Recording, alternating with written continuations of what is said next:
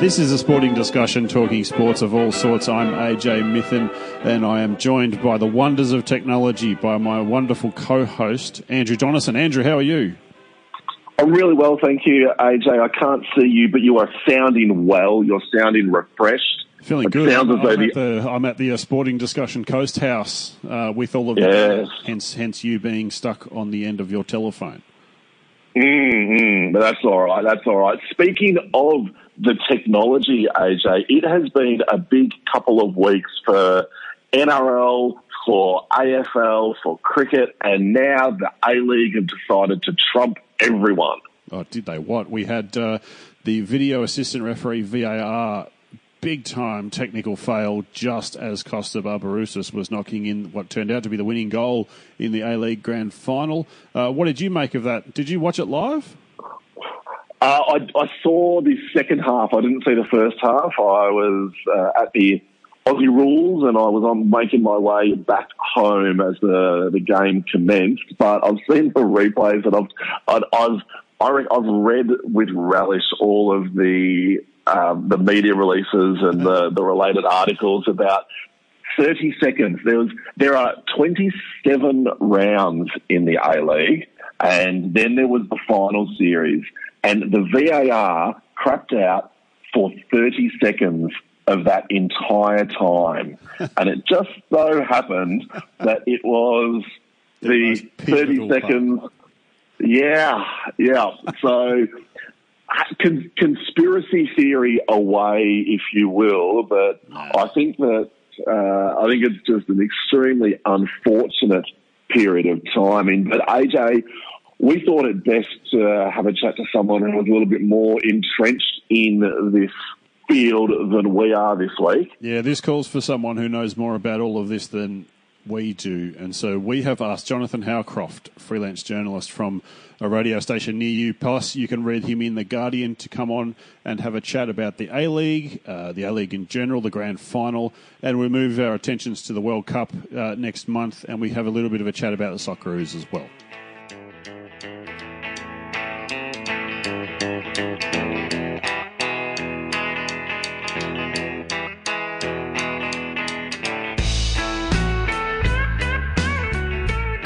Jonathan Howcroft, welcome back to a sporting discussion. Thank you very much. I'm looking forward to having a quick chat. Now, this is going to be fun. We've had an interesting grand final, A-League grand final yet again go past. Andrew, why don't you give us a quick wrap of what we're talking about here? Well, the A-League grand final was meant to be about the team coming from last on the table last year, Newcastle Jets, and trying to win their second championship, and against the Melbourne Victory, who were trying to come from fourth to win theirs. But it seems that it's all about the computers and a 30-second glitch. What on earth happened, Jonathan? 9 minutes in, and the system shut itself.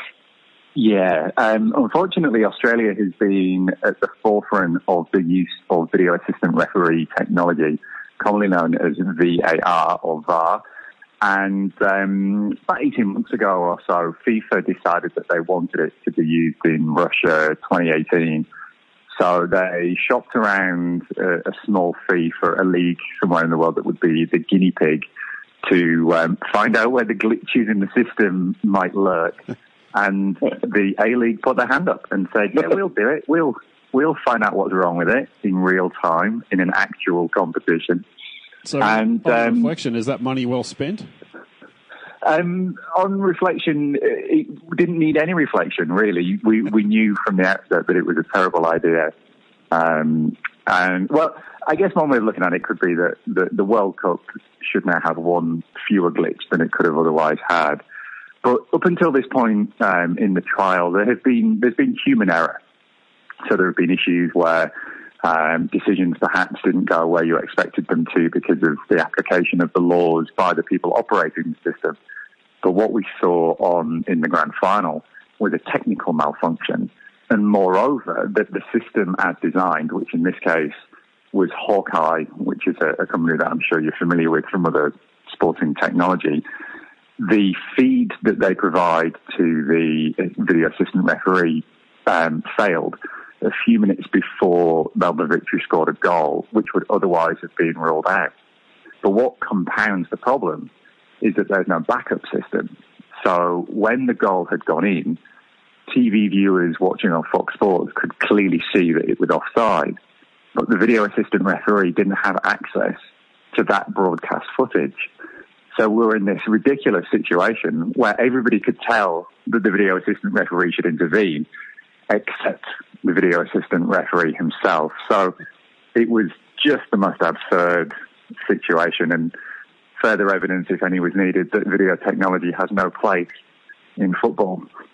Well, yeah, we've had cricket and the NRL as well, where there have been issues with the video technology, and everyone knows that it was brought in, all these things were brought in to eliminate the howler, as we keep hearing from the cricket side of things. But when something is so obvious as, like, what's that for, like 3 people being offside, how could they not have just gone, hang on a minute, we need to intervene here? I guess there probably just wasn't a rule in place. It just seems odd that it was obvious to everyone, and yet just because this piece of footage wasn't available in the official VAR system, they couldn't use it. It seems like that they were missing something there, and they should have just been able to use common sense. You're 100% right, but common sense has no place in the application of any of this technology. So there's no reason that it would be used at that moment. There are official guidelines by IFAB, IFAB, which is the official law-setting body in the world of football, and their guidance states that as far as the trial goes, it has to be a discrete feed rather than the broadcast feed. So it's almost as if the system was designed not to have a safety net to it, which really boggles the mind.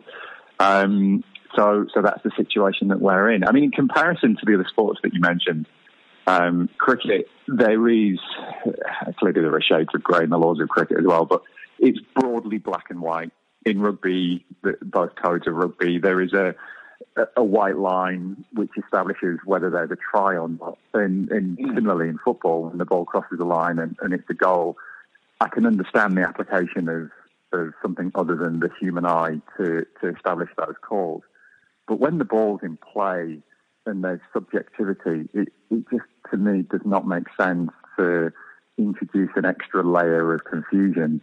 I think would be much smarter bringing in a respect and understanding agenda whereby we all acknowledge amongst ourselves that referees are human, they're fallible, they make mistakes, and it's not the end of the world. And instead of making our lives more painful by introducing something like VAR, we just maybe stop for a couple of minutes, learn to meditate, realise that the world will still keep turning and just get on with it.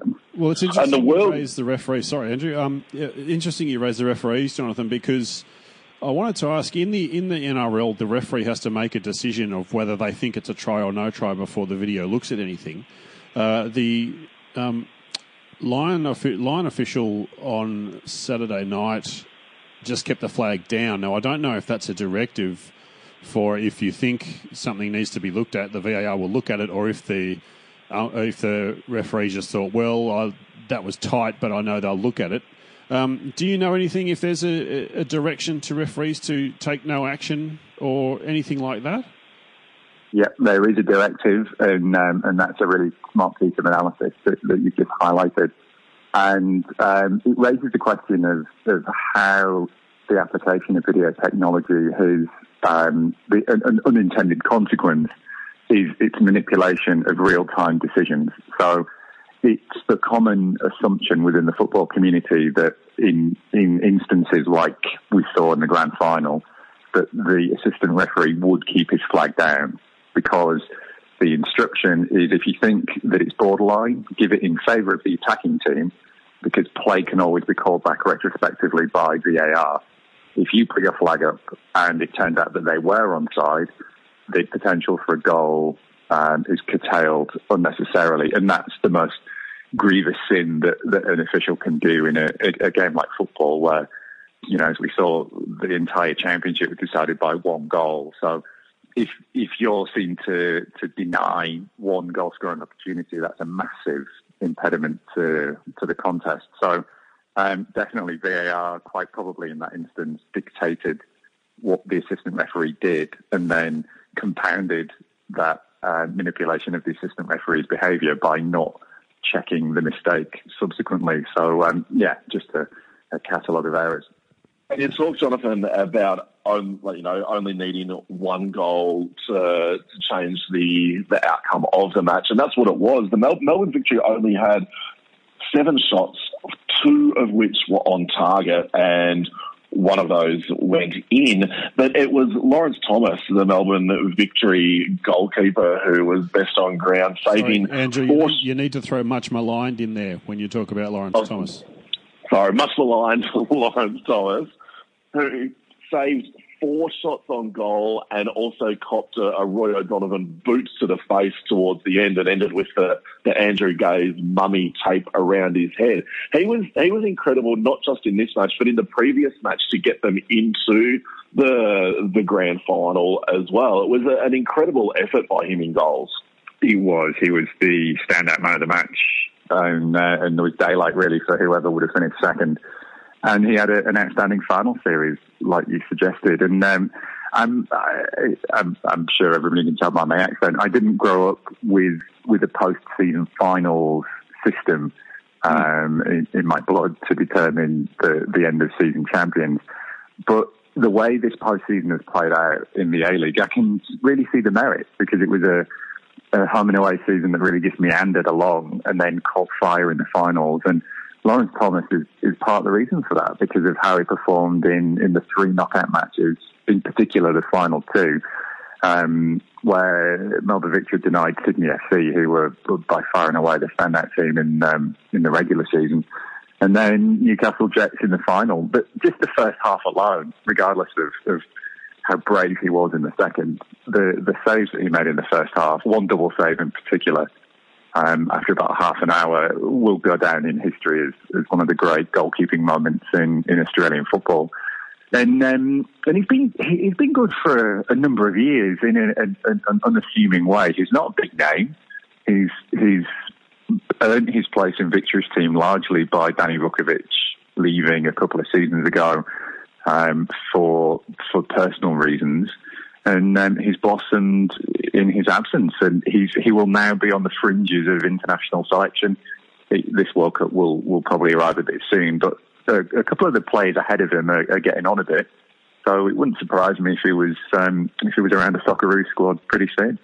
Jonathan, you talked then about the season meandering on a little bit. Do you think that because there is a final series, it means that there is a tendency for the season to just plod along at its own pace, and then that might then have an impact on the quality of games and the crowds watching both on TV and at the grounds? I think that's a very charitable interpretation, Andrew. I think the reality... always on the bright side, Andrew. The reality is that the A-League has just been dross this year, and die-hard supporters like myself, we can't dress it up. Is it recoverable, Jonathan? You know, sorry, could you repeat that? Is it recoverable? Oh, it is, absolutely. It's recoverable. It's an issue of administration, not one of product. The actual football itself has been excellent, and in Sydney FC, you've got a side of real quality for 2 years in a row that you have to really admire what they've done. Melbourne City are getting their act together. Melbourne Victory have set a high standard for a number of years. Brisbane Roar had a bit of a dip, but you know that they will come back. Western Sydney Wanderers probably dragged the competition down a little bit compared to their usual high standards. Newcastle Jets played outstanding football through the season, just relentless swashbuckling, attacking, fast, dynamic play. So the actual product itself is fine and improving. but everything around it is just stagnant. The standoff between the clubs and the governing body is really prohibiting the investment that's required. We need to get our heads around scheduling, around infrastructure. The idea that Brisbane Roar, play at Suncorp is ridiculous. They average 10 or 11,000 a week, and they're playing in a 50,000 seat stadium. You've got Sydney FC playing at Allianz in front of 10 or 15,000. Get them in proper football-specific venues. Encourage the active support. Accept that there's jeopardy that comes with that, a certain level of misbehaviour, which they need to get an understanding of and police properly, and then the product on the on-field product will be given the opportunity to flourish. It's everything else that goes around it, and to me that doesn't feel like as big a challenge as it might from the outside. And I'll give you an example of the NBL. We've seen what smart marketing and sound administration from the basketball community can do to that competition. The product hasn't changed radically on the court, but the buzz around it has turned it into this exceptional must-see event. And the recruitment of Andrew Bogut just capitalises on that. And you can see the same happening to the A-League. They just need to kickstart that initial push and get the momentum going. And we could see a kickstart to that in about 6 weeks' time when the World Cup starts, because all of Australia, no matter if you're a soccer fan or not, loves to get behind the national team in a big tournament like that. And Australia, so it's 14th of June, the tournament starts. France, Peru and Denmark are the three teams that are in Australia's group, and they're currently ranked 7, 11 and 12 in the world. So it's going to be a challenge, but there's been a 32-man squad named, including Croatian-born Fran Karacic, who I don't think has actually stepped foot in Australia before. Not as far as we're aware. He's got an Australian passport, though. Have you got a problem with that, Jonathan? I don't. I don't. Your traditional Aussie sports fan can't see a way around that sometimes. I can see why some people might have an issue with it, and I wouldn't try and persuade them otherwise. But by all accounts, he's worn Socceroos shirts to training. He has a strong affiliation with Australia. It doesn't feel like he's being plucked out of obscurity and told that he has an Australian grandmother who spent 1 week in Perth in 1932 or something. There is an authentic relationship with the country. So yeah, I don't have a problem with it. Do you think he makes it? We don't know. I mean, we know pretty much nil about him. I don't know if you've had a chance to look up at him since they've said it. But yeah, I think the squad ends up at 25 or 23 or something, doesn't it? So there's 32 named at the moment, and that will be cut to 26 in a couple of weeks. And they will have a training camp in Turkey in a couple of games, which will whittle it down to the final squad of 23. And Australia's has had a big issue with right fullback for a number of years. And the reason that Karacic is in the squad is because that position is still up for grabs. And he is well known to Ante Milicic, who is one of the assistants to Bert van Marwijk and coach of the Ollie Roos. And it would appear that he's a Milicic selection, and Van Marwijk has trusted him to get him into the fold. And I guess they'll just have a look at him in the camp and see what happens. It's not a ringing endorsement for Josh Risdon, the Western Sydney Wanderers right back, who in my opinion would probably be the first choice right fullback. We saw in the first two games that Van Marwijk had that he experimented with who could play at right back, and I'm sure that Milos Degenek and Mark Milligan and also Bailey Wright, who will all be in the squad that go to the World Cup, without a doubt there's three. We may see basically just an auxiliary right back, and then use that extra position to give Van Marwijk more options elsewhere. But who knows, if Karacic does well in camp, he might just nail it for himself, and we all get to try and find out who he is. Yeah. Now, Jonathan, I'm for some reason quite bullish about Australia's chances. Maybe I always am leading into a World Cup. Am I completely out of my mind? Can they get themselves a win and a draw in the 3 matches to give themselves a chance at progressing? I am loath to enter into predictions. It's a mug's game. All I will say is the 3 other teams in the group will have been delighted to draw Australia, and there's been no evidence since the draw has been made that they should think otherwise. The danger that poses for them is that they become complacent. And I think what has happened in the switch between Ange Postecoglou and Bert van Marwijk is Australia has gone from a proactive to a reactive game. And there's a potential that could work in their favour as an example, the Melbourne Victory Newcastle Jets grand final.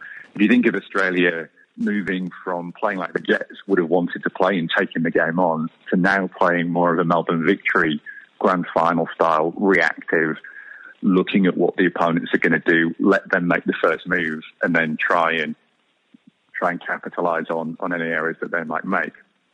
That could actually play into Australia's hands. But just on a pure talent alone, France, I mean, they're just intimidatingly good. And there wouldn't be one Australian that would get in the France squad, let alone the starting 11. And then, as you suggested, Denmark and Peru might not seem as intimidating, but their world ranking suggests otherwise. And in Denmark, they will have Christian Eriksen, who he's just been outstanding in the Premier League this season for Tottenham. And you get the feeling he's one of those players that could just drag his country single-handedly to a very strong finish in this World Cup. So, in answer to your question, you probably are a little bit mad. Fair enough. Thank you. I'll take that diagnosis on board. And that accurate diagnosis is a pretty good way to bow out here. Thanks, Jonathan.